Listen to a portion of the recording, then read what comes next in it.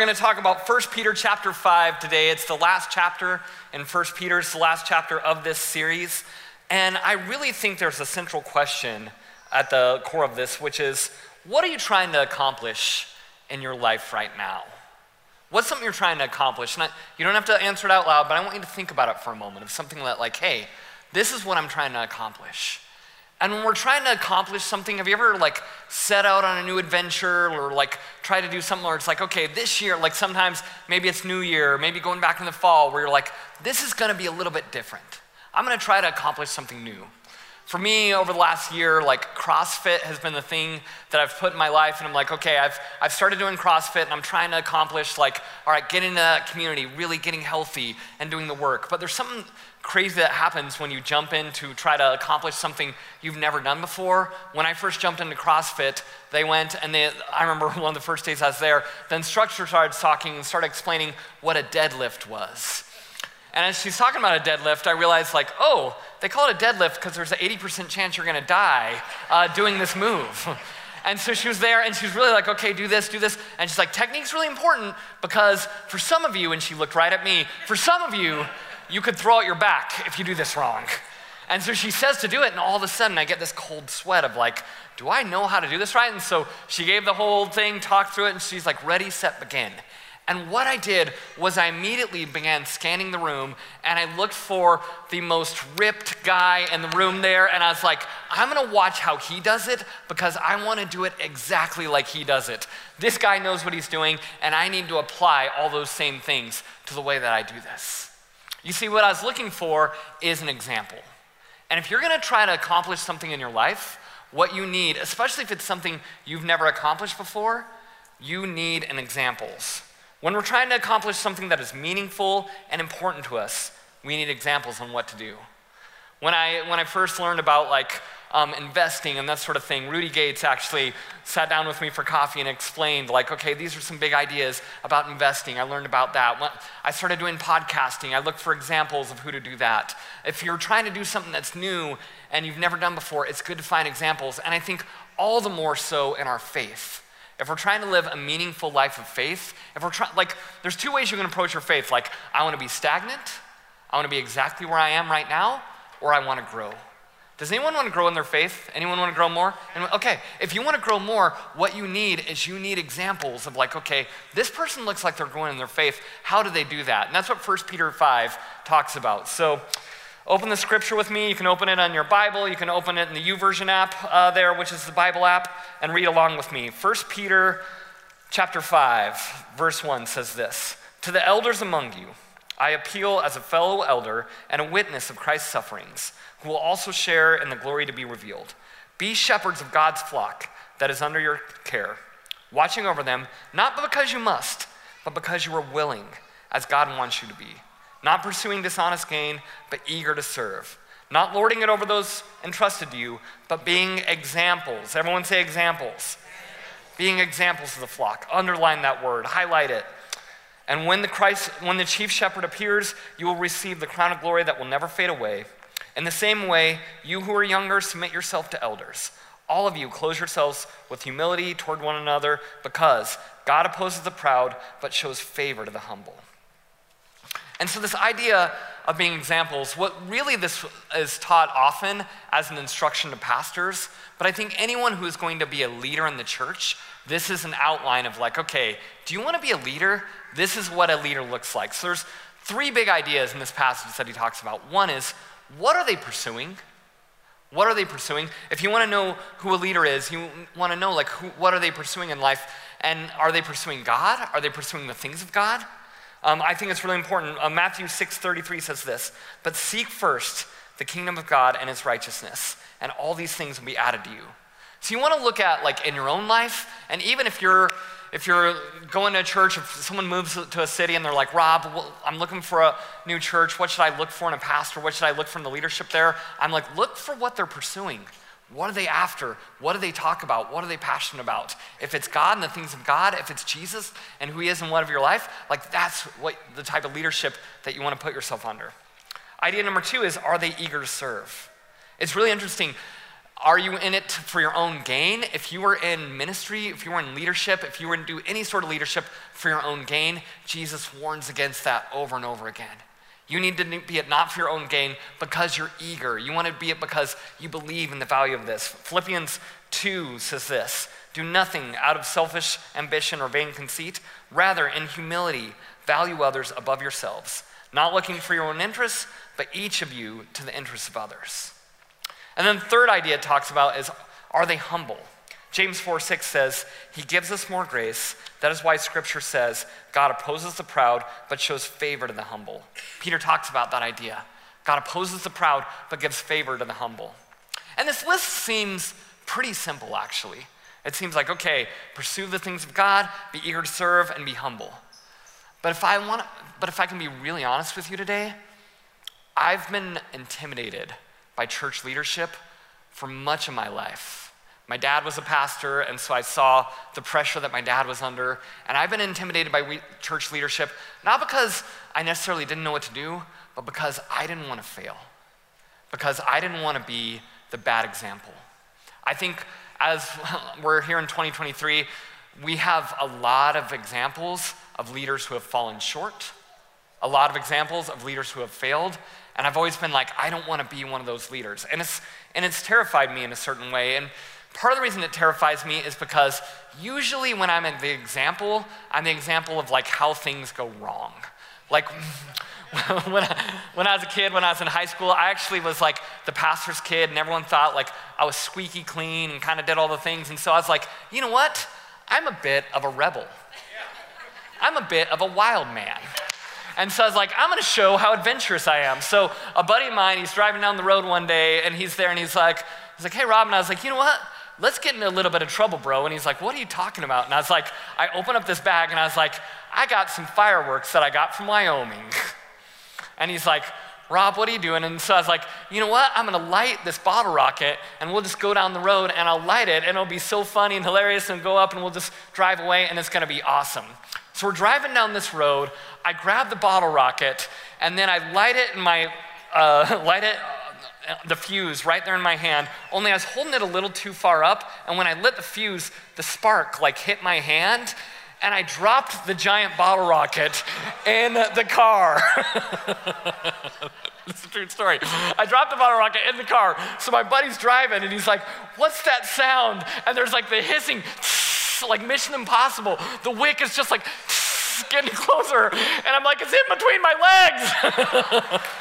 And so he goes, and so I'm like, so I flick it down, like toward him. And so as I flick it, he freaks out, and he's like, and he reaches to grab the bottle rocket. Only as he reaches to grab it, we're in this neighborhood, and as he reaches to grab it, he just pulls the steering wheel, and the car flies into a yard and into like bashes, like right through a fence. And then we're all the way there, and then pop, it explodes in the car, but you could barely hear it because the bang of the fence was so loud. So it was so intense, and then the police came, and they're like, what happened here? And we're like, oh, our brakes went out. Kids, Pastor Rob says, do not lie to the police. And so the police are like, no, your brakes work fine. And so then we told him the whole story, got a ticket, was a whole big sort of deal, that sort of thing. But it was just one of those examples of like, okay, I'm gonna do something really, really well, or I'm gonna do something really fun, adventurous, and even that kind of turned out bad. And so, I mean, I was talking with Pato yesterday and just sharing stories, and I was like, I have so many stories of being the example of when things go wrong. I feel like it's like a theme in my life. And like I'm an adventurous guy, and just things go wrong for me, and I'm like, but there's certain things where I just don't want it to go wrong. And in my leadership and in my faith, I don't want things to go wrong. And I think many of you here actually have that same sort of thing where it's like, I want to be out there, I want to be a leader. I feel like God is calling me to something. I feel this stirring inside of me, but what if it goes wrong? I'm going to be the example of the failure. I'm going to be the example of things going sideways. I'm not going to do it. I'm going to step back. And I think it's really important. Who's the author of this series we're in? All right, yeah, not a rhetorical question. Who is it? Peter, that's right. So Peter is the author. He is the one who wrote this, and he has a really critical story that happened in his life. Peter was there, and right before Jesus was crucified, like at the middle of the Passion Week, he was there and he was having the Last Supper with all the disciples, and he looked at Peter and he told him, he said, you know what? Some of you are going to betray me. And then Peter's like, Lord, I would never betray you. I'd never do it. And Jesus says to Peter, actually, you're going to deny me 3 times tonight before the rooster crows in the morning. And Peter says, that's not true. You don't know who I am. You don't know what my character is. Well, later on that night, what Peter didn't know was Jesus was going to be arrested and taken to the house of the high priest. And Peter was outside that garden of the house of the high priest. And as he was there, someone says, didn't you know Jesus? And Peter thought, you know what? I can deny him because Jesus is never going to know what happened. And so he denied him once. Another person said, weren't you with Jesus? And Peter says, no, I was not with him. He denied him a second time. A third time, someone says, no, you know Jesus. Peter said, no, I don't know him. And right at that moment, the rooster crowed. And Peter realized, I let Jesus down. At the moment when he was counting on me, when I said I would never do it, I failed in that sort of way. And so that terrified Peter. But what I love about this book and about this passage is Peter had the failure, but then he was actually reinstated by Jesus as well. In John 21:15, it says this, when they had finished eating, this is after the crucifixion, after the resurrection, and Jesus comes back and he actually appears to them, takes them fishing one more time, and then verse 15 says this, when they had finished eating, Jesus said to Simon Peter, Simon, son of John, do you love me more than these? Yes, Lord, he said, you know that I love you. Jesus said, feed my lambs. Again, Jesus said, Simon, son of John, do you love me? He answered, yes, Lord, you know that I love you. Jesus said, take care of my sheep. The third time he said to him, Simon, son of John, do you love me? Peter was hurt because he asked him a third time, do you love me? He said, Lord, you know all these things. You know that I love you. Jesus said, feed my sheep. And the reason these 3 times are important was because Peter denied him 3 times, and Jesus gave him the opportunity to redeem himself, to restore himself those 3 times. You see, Peter, what's the metaphor that he uses? Do you remember beginning this chapter, the metaphor he uses of what a pastor or what a leader should be? A shepherd. A shepherd is the metaphor. And so that a shepherd is a really important metaphor to Peter because Jesus told him, feed my sheep. Jesus told him, look for the people under your care. Look for the people who need the hope and love that I provide and feed those people, take care of those people. And so I think a lot of times we stand back because we're like, I don't know what the example I'm going to be. I can't do it as good as Pastor Ross. I can't do it that well. Well, guess what? I can't do it as good as Pastor Ross either. He has beautiful voice, amazing hair. I can't hold a candle to him. But God is calling on me, on my life. I can tell stories. I can be who I'm called to be. I can stand up here in front of you today and say, even if you failed, even if things have gone wrong, even if you feel afraid, I don't want to be that example of failure. God says, no, I'm calling you to something more. You can be an example of perseverance. You can be an example of turning towards him. You can be an example of hope and light towards other people. That call is on the life of every single person in this room. I believe it. And so that's what we are called to. You see, the church needs your voice as someone who is honest and good and hopeful. And in 2020, I actually learned even from my own daughter that voice can come from anywhere. Emma Jane is my youngest daughter. I have 4 daughters. A lot of people say, oh, are you gonna have a boy? I was like, I didn't know you could try for a boy. And so I have 4 daughters, and they are the most incredible people in the world.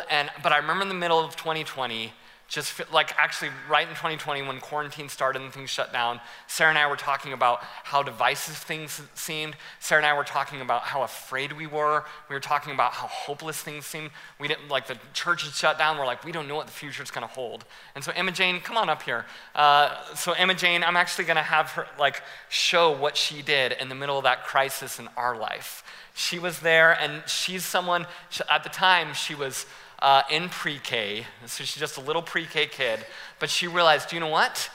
When the world is hurting, I can actually use my voice to bring hope and help for others. So here, I'll help you with it. Just bring it on up.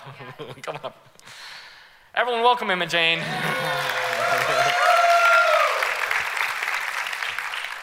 How you doing, Emma Jane? Good. Awesome. What are you excited for today? Ice cream. Ice cream. Good answer. Well, so in the middle of everything going on there, Emma Jane actually was there, and she knew her classmates were feeling sad. She knew her teachers were feeling sad. So she decided to make a video to give everyone some hope and some inspiration. And here's the video right here that she made. We gotta work together. We're working together, guys. Gotta work together on shell day.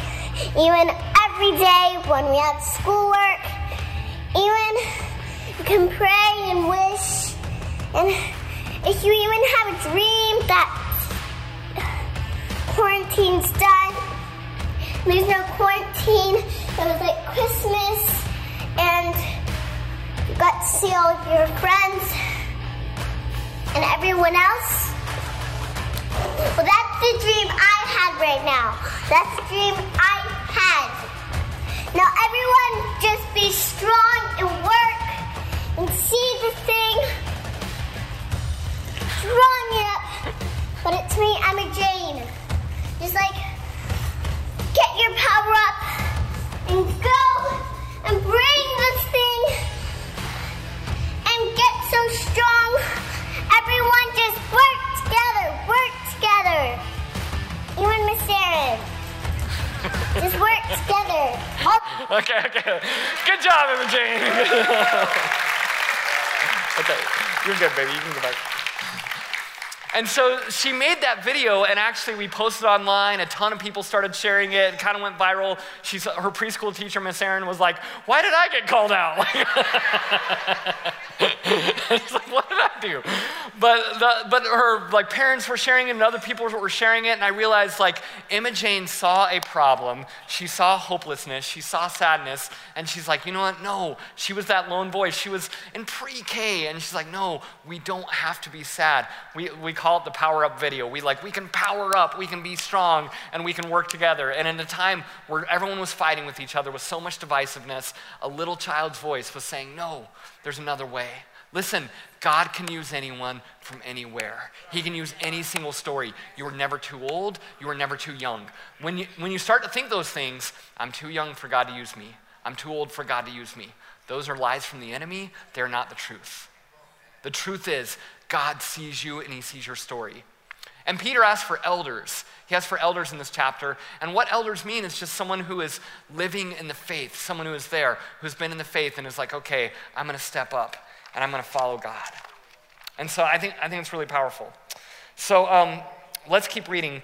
1 Peter 5:6 says this, humble yourselves, therefore, under God's mighty hand, that he may lift you up in due time. Cast all your anxiety on him because he cares for you. You see, there are two types of people. One is the elder, and two is the follower. And so we are called to be examples, we are called to lead, but we are also called to follow. And the truth is, there are leaders, there are people, and the leaders and people who you should be careful of trusting are people who don't need any other voices in their life. People are like, you know what?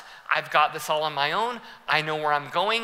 Have you ever been on that road trip with someone who won't ask for help?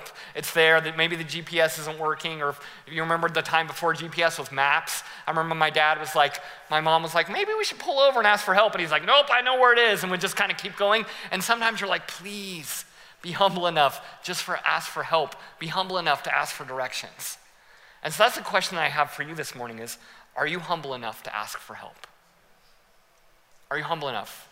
God opposes the proud but gives favor to the humble. When we act like, you know what? I've got it all together. I don't need any help. I can do this on my own. You are setting yourself up for a fall. You are setting yourself up for things to fall apart. What did Peter do? When Jesus said, when Jesus said, you're going to betray me, Peter said, no, I will never betray you. Peter had that pride, and then he fell. And so what we're called to is to be humble enough to ask for help. We must ask for others, and most of all, we must ask for help for God. Stop trying to carry everything on your own. Let's keep reading. 1 Peter 5:8 says this, be alert and of sober mind. Your enemy, the devil, prowls around like a roaring lion looking for someone to devour. Resist him, standing firm in the faith, because you know that the family of believers throughout the world is undergoing the same kind of sufferings.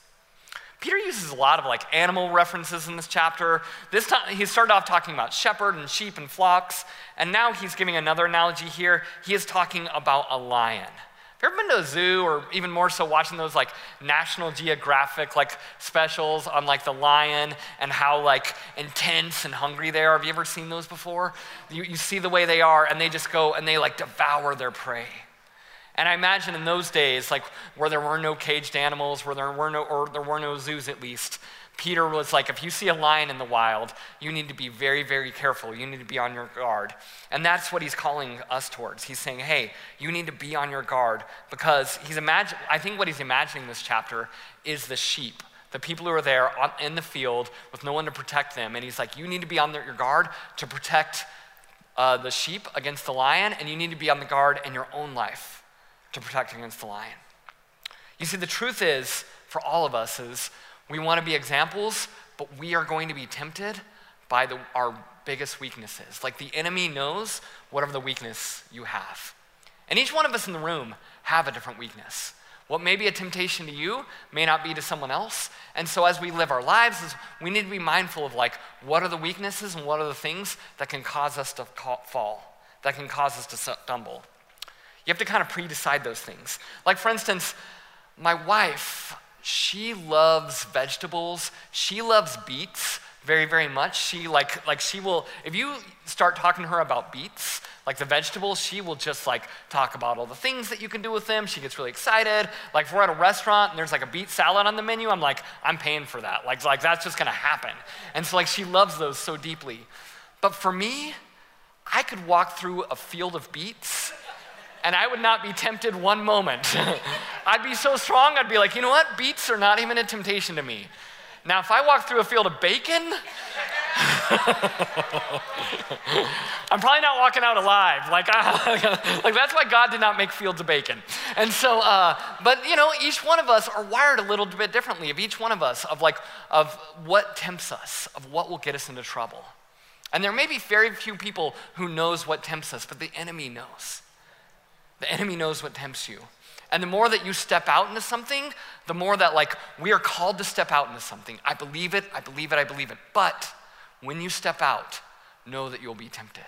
When you step out to lead that group for the first time, know that you may be tempted. When you step out to volunteer on Team 1, know that the temptations are gonna be there. When you step out and you go on missions trips, I was talking with Lori this week about all the missions trips, and there's nothing that makes your humanity come to the surface, like being in another country where it's hot, where you don't know the language, where there's no ice water, where you can't find the creature comforts. When you're in another country with those people, that's when your real temptations, that's when your real flesh comes out.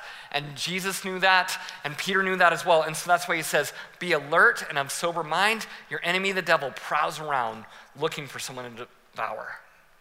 But you can resist him, standing firm in the faith.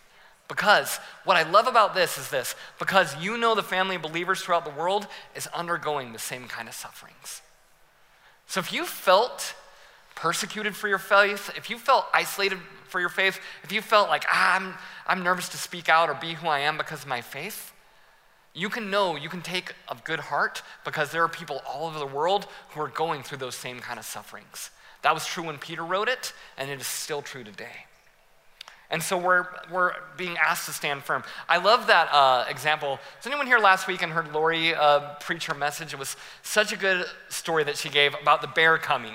And when the bear is out there, what do you want to do so naturally? When the bear is out there, you want to run. Every human impulse says, I see bear, I'm going to run. I'm going to run as fast as I can. But if you run, the bear is going to devour you. And so they were trained of like pray. I think, was it pray or spray? Spray. It was spray, yeah.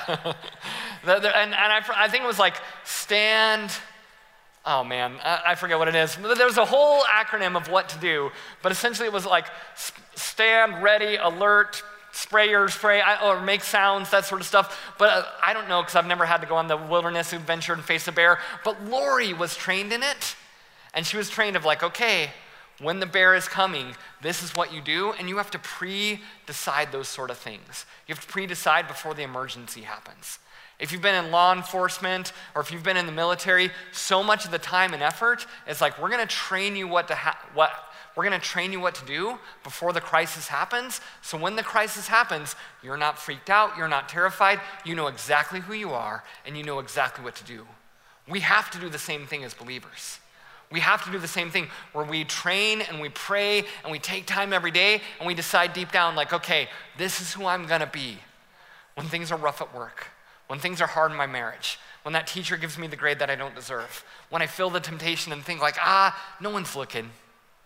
You can get away with this. No one's ever gonna know. When I think those things, I'm gonna be like, you know what? No, I know who I am. I know who I've decided to be, and I'm not gonna let the circumstance define my character. I'm gonna let my faith define my character. That is what we're called to. We need examples of other people standing firm in their faith. We need examples of other people standing firm in their faith. Band, you can go ahead and come on up here. 1 Peter 5:10 says this, "And the God of all grace, who called you to his eternal glory in Christ, after have suffered a little while, will himself restore you and make you strong, firm and steadfast. To him be the power forever and ever. Amen." And so that's kind of how 1 Peter ends, of like, listen, there are sufferings, there are moments, there are difficulties, there are temptations, but there is an eternal glory in Christ that we are there. And suffering that maybe happened momentarily, it's gonna be there for a little while, but there is restoration. And I think that word restoration is so meaningful to Peter, of like, you know what? I don't know what your week looked like. I don't know what your month has looked like. I don't know what your year has looked like. But if there's been a bad chapter in your story, if your life is not where you want it to be right now, the reality is God will restore you. God is still here working in your story and in your life. On Friday, I actually sent out an email just asking for prayer, just if anyone needs prayer. And I was amazed at all the different stories of heartache, of difficulty that I got back. But I was also encouraged of like, we have a church that believes that, you know what? When I'm facing sickness, when I get that layoff in a job, when I get that frustration in a relationship, whatever else is going on, I don't have to bottle it up deep inside and just carry it on my own. I can offer it up to God that I need prayer, and I can offer up to my pastors and leaders. Like, you know what? I don't want to carry this on my own. Please carry this with me. Pray with me. So as we end today, I want to give a little bit of time just to reflect, and really two questions.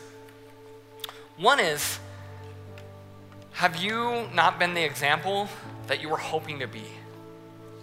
Did you hope you'd be a certain example and then things haven't turned out that way? You want to be a better example for your job, maybe for your kids, maybe for your family, maybe in your faith, but it's like, that hasn't turned out the way I wanted it to be. Or maybe two, there was someone else you were looking to as an example, and then that person failed you. That person hurt you. Could be a pastor, teacher, a parent, something else like that, where you looked to them and they failed you, and because of that, you're like, I'm not gonna step out and be an example myself because I don't wanna be that same sort of way. I think God wants to restore those things this morning. I think God wants to say, you know what? Those things happened, but they are not who you are. They're not who your story is. And so I actually want to invite you to stand up right now. And we're just gonna take a few moments and we're gonna worship together. And prayer team, I'll have you come up in a moment, but right now I just want you to take a little bit of time and sing this song and reflect on the message and reflect on what God is calling you to be in your life. Let's worship together.